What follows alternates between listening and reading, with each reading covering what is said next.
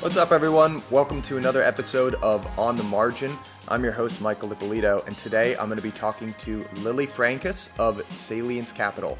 This was a really interesting episode. We covered all things options. We talked about the growth of the market, how that's impacting market structure overall, and how it's sucking liquidity out of the market and increasing volatility. Lily is one of the sharpest minds that I've spoken to point blank when it comes to investing, but especially when it comes to options and market structure. If you're listening to us on Apple, make sure to give us a rating and a review. If you're listening on YouTube or Spotify, just hit that subscribe button. All right, on to the show. All right, Lily, welcome to On the Margin. So exciting to have you here. Thank you. Glad to be here. Yeah, absolutely. So I've got a lot that I want to ask you. But first, I got to start with, up until very recently, your handle on Twitter was Lily the Options Witch, Frankus. And I noticed we lost the Options Witch. So what happened? So I think it's partly due to the events of the last week where we saw the NASDAQ, especially the mega cap stocks, start to mega rally. Some people described it more toward the blockbuster jobs report. Doesn't really hold water, when you pass, basic sniff tests. But essentially, my own strategies were not providing good insight for the past couple of days. So actually, I'm pretty happy to say that today, pretty classic no trading day. And hopefully we've returned back to the mean reversionary period. Yeah. Well, your NOPE indicator has actually been great, and I want to get into that in detail later. But let's just start a little bit high level. We're living through a pretty funny time, right? Where there's a lot of activity from central banks, there's a lot of fiscal going on, but at the same time, the economy hasn't really recovered, and we're starting to see some, let's call it irregularities in markets. Mm-hmm. I know you talked a lot about the GameStop incident, and at the same time, you might think, wow, markets shouldn't be doing so great, but we just notched another high in the S&P and the Dow, the NASDAQ's not far behind. How do you think about a market like this overall?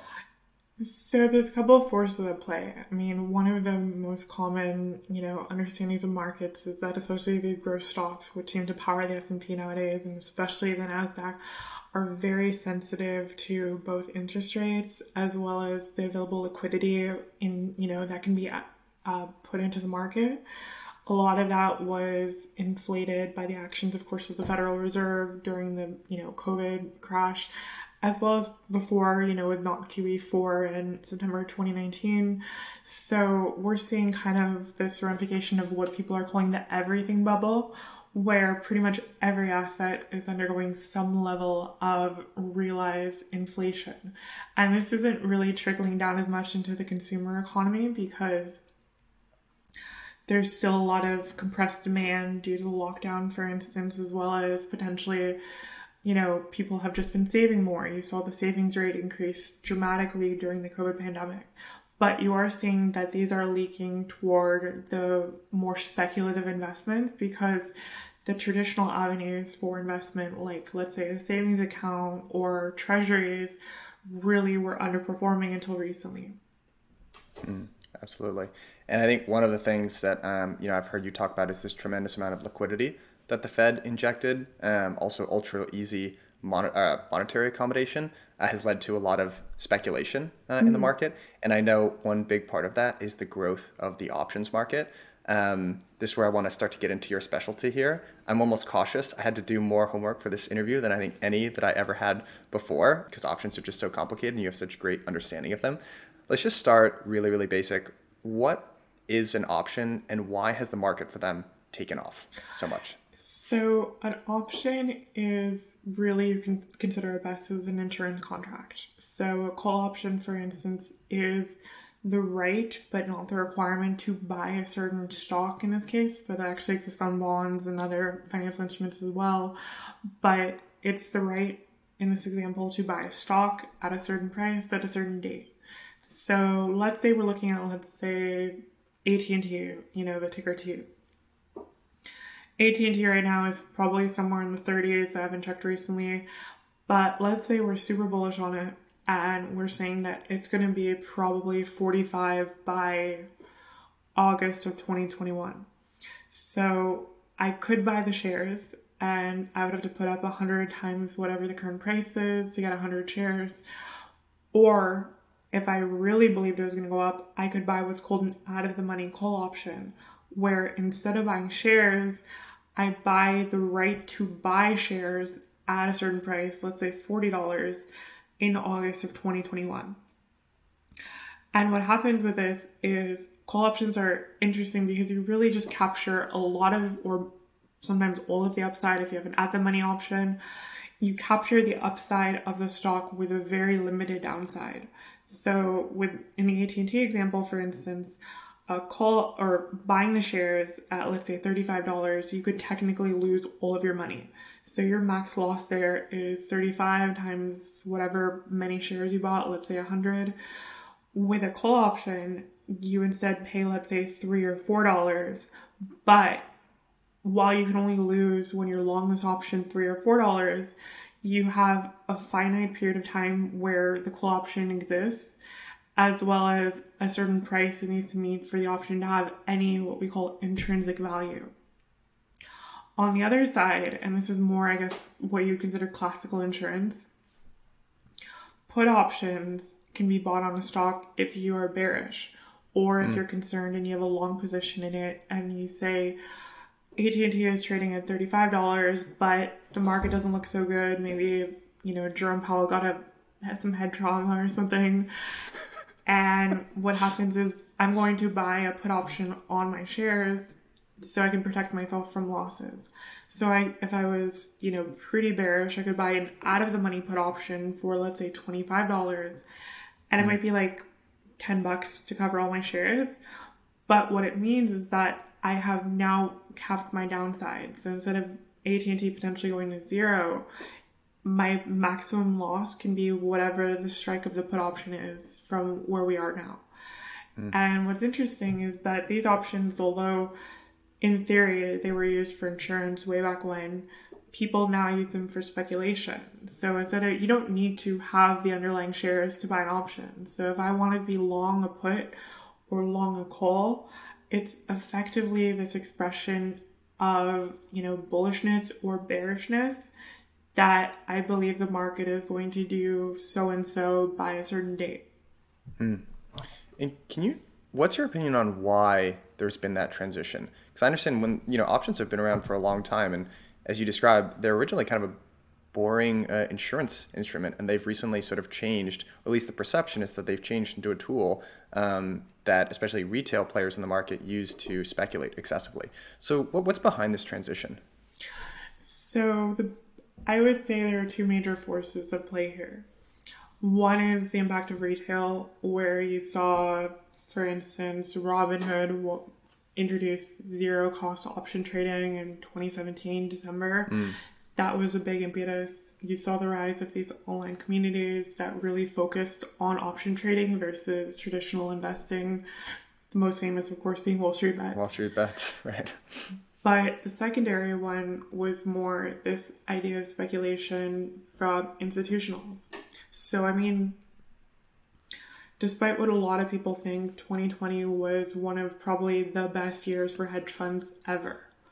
And a lot of that was driven, as we've seen, now with recently like Archegos and Bill Wang, or if you were alive in August of 2020, you heard about the Nasdaq whale known as SoftBank. You see these large institutional players that some of them are pretty poorly regulated go into these derivative instruments because they allow more leverage and they allow sometimes this expression of, positions without undergoing regulatory scrutiny. Yeah. Maybe this is just from a complete outsider's perspective, but what is it about the structure of an option that just inherently means more leverage, right? Like, why are those just naturally leveraged products? So for options, it's really due to this concept called convexity. So if you imagine, let's go back to the AT&T example of 100 shares. If AT&T is trading at $34 and now it's at $35, I have effectively made $100 of unrealized profit, 35 to 34. What's interesting about options is they do not behave linearly. So when you have this out of the money option, what you're really paying for is this concept that maybe it will have real value by the expiration date. And what that means is this concept called intrinsic value, where at $34, let's say AT&T is at, but your option's at 40, there's only a small chance it's going to get to 40. At $37 now, there's a significantly larger chance it's going to get to 40. What's interesting is that these do not behave linearly. So it actually behaves kind of like a parabola, where the closer you get to in the money, the more delta an option has. And delta is this nice little, I guess, metric for an option that really represents, in this case, the hedging ratio. So when you have an option contract, because it's not linear, the person who sells it to you, or the institution, for instance, has to hedge it, because otherwise they are exposed to a ridiculous amount of risk, as we saw with like GameStop.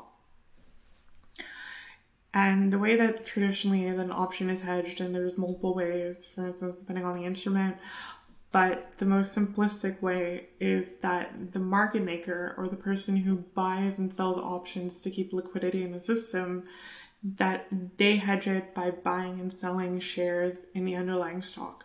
The way that market makers, in this case, hedge when they sell you an option, for instance, a call option, is they start buying shares in the underlying.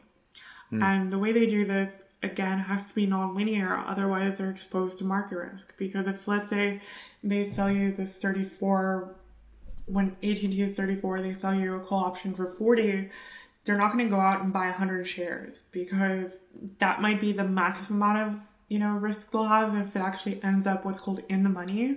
So if AT&T is now $40, but they don't want market risk, because what if AT&T doesn't go to 40? What if it goes to 25? Then now they're lost $900 on their 100 shares. So the way that they do this is in relation to the change in delta.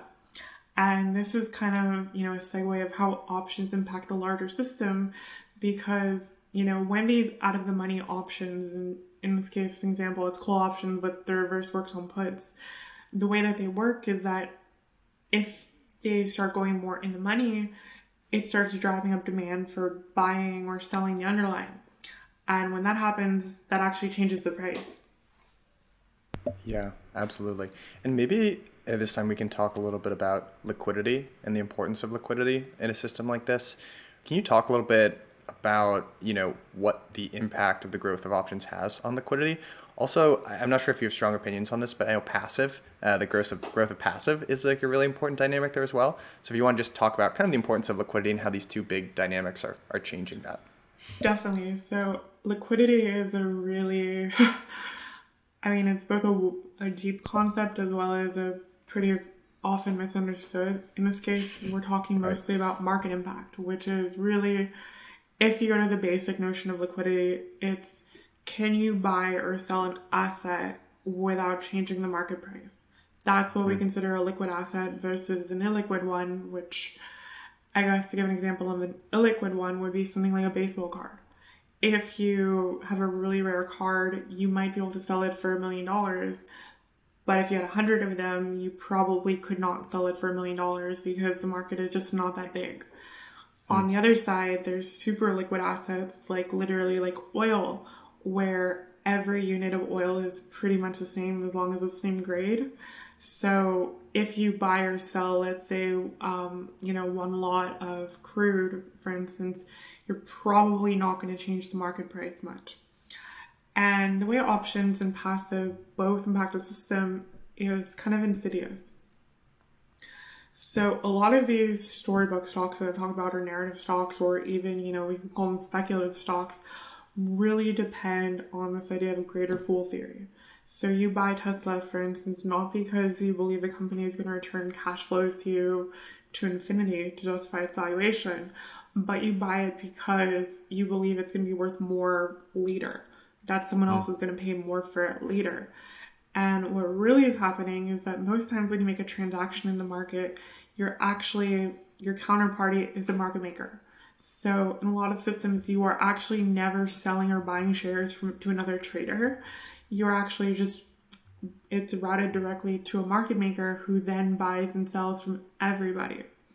So their job really in the system is to provide liquidity. And liquidity in general has a positive correlation with value. People are willing to pay more for liquid assets, and a negative correlation with the volatility.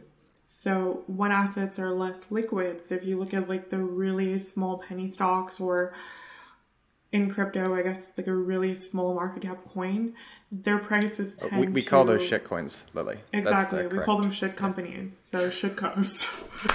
So essentially in those cases, the price can move dramatically because there really isn't any liquidity. Any kind of transaction can move the price substantially.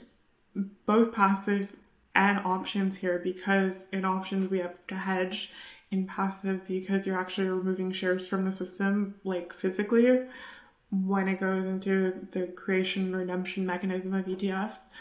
But in both cases, the growth of these products is actually removing liquidity and reducing the market depth. And when that happens, you have a positive correlation with volatility. Absolutely.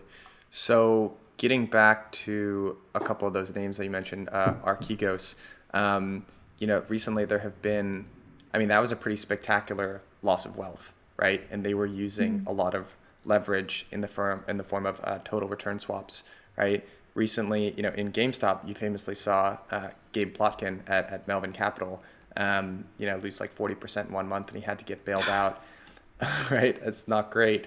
So I guess my question to you is, and actually, it was funny because on that interview that I listened to with Jim O'Shaughnessy, it's very rare to hear in industry people kind of criticize each other. And I've actually seen a lot of industry insiders or hedge fund kind of experts come out and just say, hey, these are absolutely crap risk controls. And I think, one quote that I've heard you say is like, no amount of dead trees on the floor is going to start a fire. You need a match. So I guess the worry here is contagion, right? And when you have restricted liquidity, heightened volatility, all it takes is for one little push for there to be a much larger reaction or series of knock-on effects. Do you worry about that or kind of think about that? Is the market fragile from that position? I would say the market is pretty fragile. We kind of observed this. This was around 2 weeks ago now. The dramatic end-of-day push on SPY was largely driven by, most likely, and nobody can ever tell you this for sure, but most likely due to the unwinding of short positions from Bill Wang's fund, for instance. Right.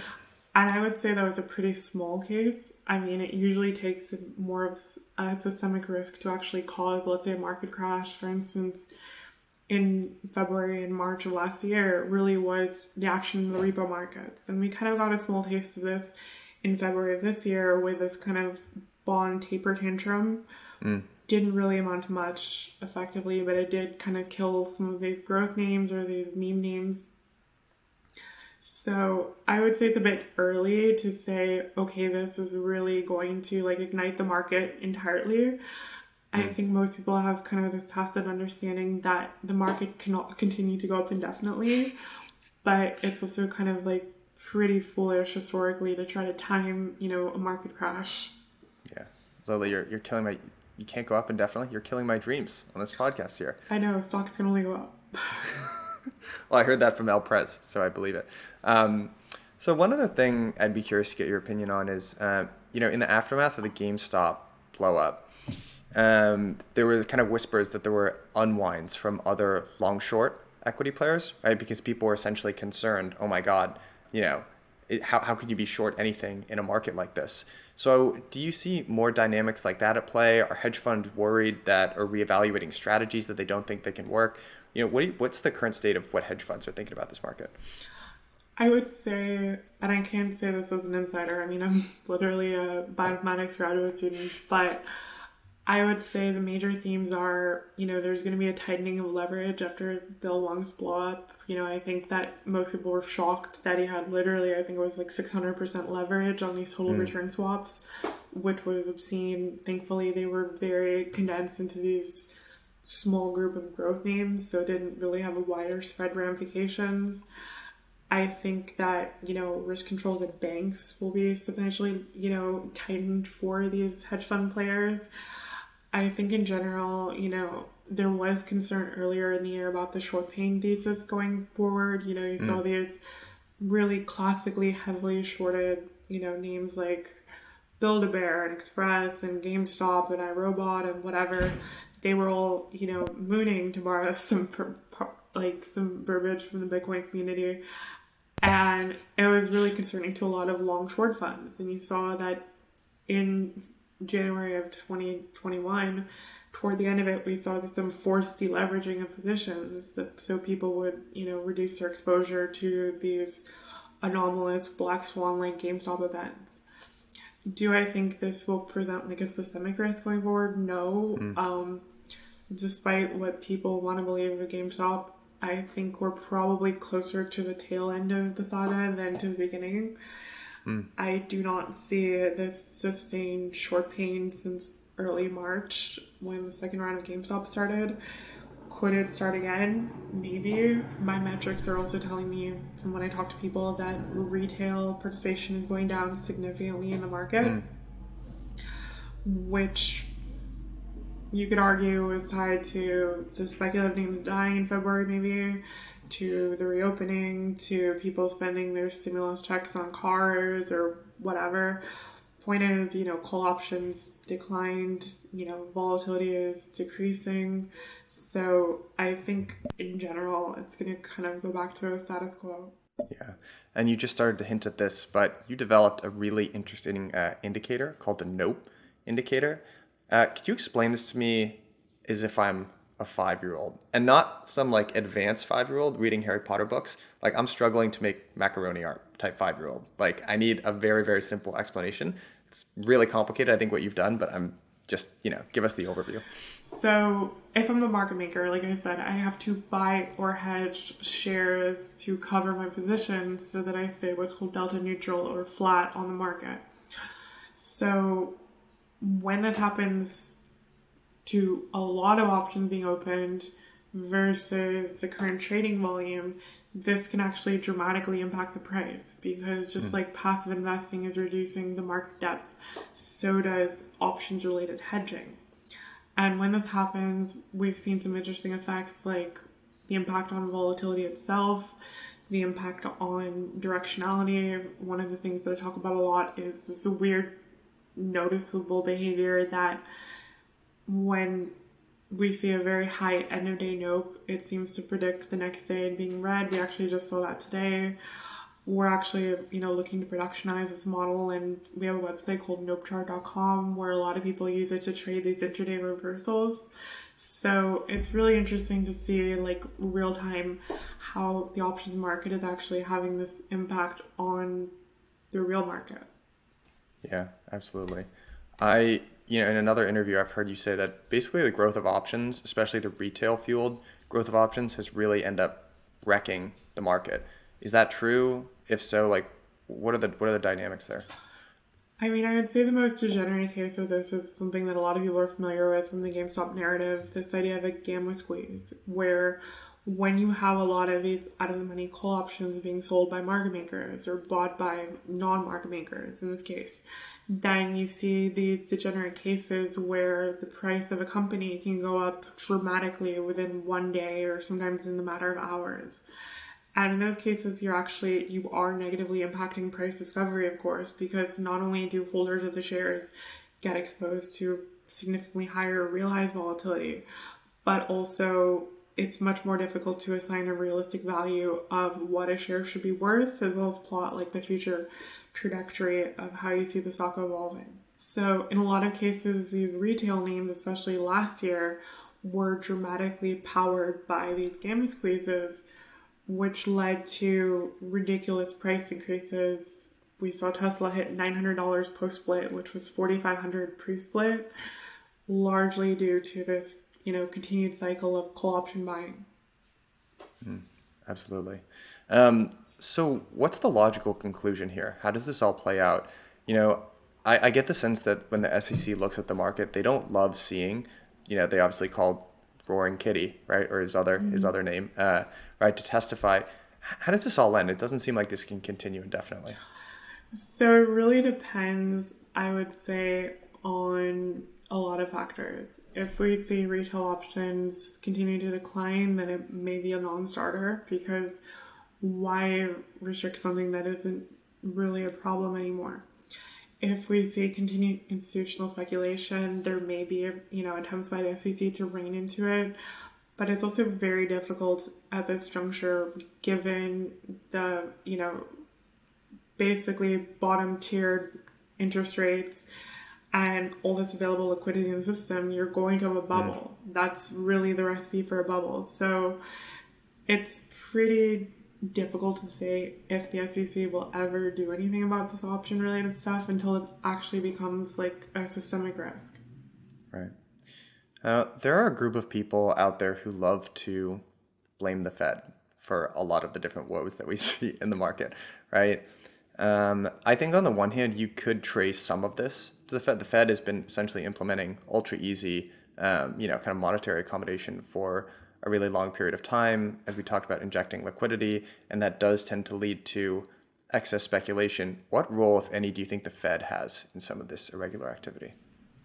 It's very difficult to tell. I mean, part of it, you could see based on data I've shared on Twitter that option volume has steadily increased since at least 2017. I mean, it's honestly increased since 2013, I would say, pretty much at a steady pseudo-linear pace. Is this related to the Fed's policies? Maybe. Is it related to increased access of retail in the markets, especially with these leverage instruments? I would say for sure. Will this end well? Probably not. No. Yeah, I would have to agree. But, I'm not an economist. I would for sure defer to the actual Federal Reserve on, whether or not this will pan out well. I mean, it could potentially, instead of going out with a bang, it could go out with a whimper, where you see this bubble kind of just lead to decreased realized returns in the U.S. asset market for the next 10 years, for instance. Absolutely. So one aspect of what we've been talking about I'd like to focus a little bit more on is volatility. So one of the, I guess call it negative externalities, right, of the growth of the options market, growth of passive, kind of choking out the float, is that there's inherently increased volatility that arises. We haven't talked at all about one of my favorite subjects, which is Bitcoin. But one thing I've noticed is a lot of really smart volatility investors that I follow, like Eric Peters is a guy that jumps to mind. So he ran long vol strategies, did extremely well in 2020, and has now moved into Bitcoin. Do you see an asset like Bitcoin essentially being a way to play a long vol strategy? That's a good... I would say given... It really depends on what the cause of volatility is. Historically, and when I say historically, this is Bitcoin, so its history is like 2 years. Historically, Bitcoin has been kind of either a leading or coincident indicator of increased volatility on the S&P. We saw a lot last year that sell-offs in Bitcoin seemed to precede market-wide sell-offs. So in that case, depending on how you play it, I guess on the short side on Bitcoin, you could treat it as a long volatility asset. That said, I wouldn't consider Bitcoin long as a long volatility asset because realistically, it's kind of followed the normal market movements. It's really, I would say at this point, it's effectively levered beta with, the S&P. So while there was a divergence, I would say in October 2020, when Square announced, for instance, that, they would start processing it, Bitcoin kind of went stratospheric. There is, of course, the inflation angle where people are looking at the devaluation of the dollar. And in that case, I would say the market wide would still continue to go up because, as the dollar devalues, effectively equities go up in, value, although sometimes historically that doesn't hold. So I would say probably I would not consider Bitcoin at its current juncture a very good long vol strategy. All right, cool. Fair enough. Where do you think the opportunities are for investors around volatility? It's really twofold. if we exist in this universe with decreased market depth, going forward, and whether due to options, whether to growth of passive, the impact of volatility will be more pronounced on returns. I mean, there's a pretty famous concept called variance drag, where, if you have a stock that goes down 20%, now you're at 80% of its previous value. If it goes up 20%, you're now at 96%. So you ostensibly lost 4%, even though down and up have basically matched. So in this case, understanding tail risk and understanding how to hedge your positions can actually lead to increased returns. And I think in the 2010s, one of the largest trades we saw, come to life with a short volatility trade, which famously blew up in 2018. Are we going to return to that for some time? Perhaps, especially with VIX now in the toilet. But I think that, in general, volatility is here to stay. And by understanding it more effectively and designing your portfolio to accommodate tail risk, you can actually get increased returns. Yeah. There's a guy named Diego Parrilla. Really, he is the chief investment officer at a fund based out of Spain. He's kind of famous for this concept of anti-bubbles, right? So if you go by the George Soros definition of a bubble, it's an asset which the price is artificially high due to some, constraint in the market, so to speak. So an anti-bubble is the opposite of that, which is an asset whose price is artificially low because of some constraint in the market. Diego, he came on an episode of ours the other day, and he was talking about volatility as an anti-bubble, because basically a lot of the Federal Reserve's monetary policy and action has basically served to reduce, kind of artificially reduce volatility, and therefore mispriced it in the market. Do you agree with that? Do you disagree?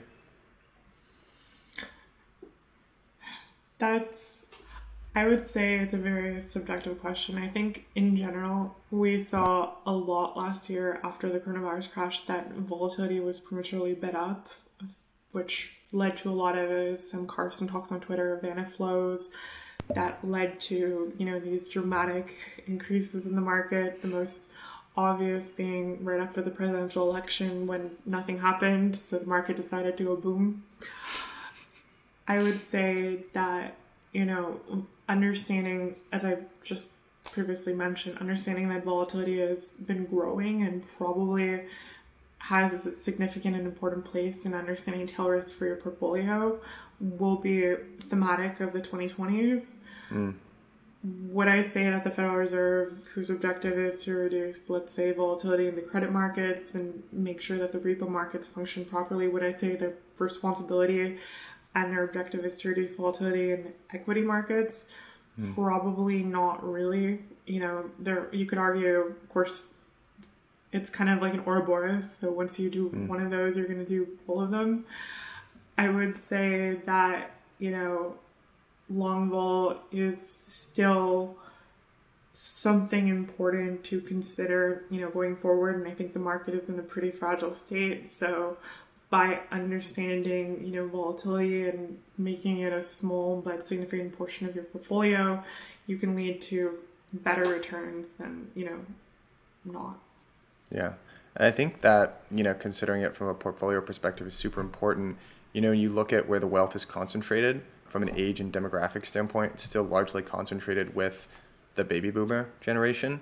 And they have the most to worry about volatility because, if they suffer a drawdown of, 20, 30, 40% in their portfolio, they don't have as much time to make it up as the rest of us, right? So that's something I think they should be particularly concerned with. From a portfolio protection standpoint, how do you think about, volatility hedges and kind of just protecting yourself? So that's an interesting question. I would say that most investors probably do not have the time as well as the knowledge to design an effective volatility hedge. In general, there's a lot of up-and-coming ETFs that have demonstrated convexity in their payouts. I think a good example was SPY-G or something that effectively is a structured product where, they own shares, but they also buy puts and buy calls to construct this kind of collar on their holdings. So I think, more savvy investors could really look at those strategies as a replacement for, let's say, VOO or, SPY itself. I would say the main caveat with a lot of these strategies is that they're fairly new, and some of them did not perform particularly well. For instance, during the COVID crash, which I guess you would expect that, for a long vol strategy, if the market that's when you kind of want it to perform. Exactly. If the market hits, the VIX hits 80, and you're not doing well long vol, you might want to reconsider what you're doing. But in a lot of cases, these are really not set it and forget it strategies. So you saw, for instance, Universa famously made around 4,000% during the COVID crash. But if you look at, let's say, a long vol ETF for tail hedging, like Tail, because it's literally named Tail, it did not perform well right after the crash. So unless you do this continuous rebalancing of your positions, which, again, I wouldn't expect most retail investors to actually do, like daily or monthly rebal, then you might have lost money even with the outperformance during COVID. Yeah. So let's just kind of sum up everything that we're talking about here. We're looking at the two big forces that we've talked about from a market structure perspective: growth of passive, growth of the options market. And I think, narrative is a really important force to talk about, because there was this narrative, especially around GameStop, that you kind of had this retail hero who are out there buying these YOLO options, right, against kind of the evil shorts. And I think, for better or worse, that's what the legacy of this particular chapter in market history is going to read. What do you think about this narrative?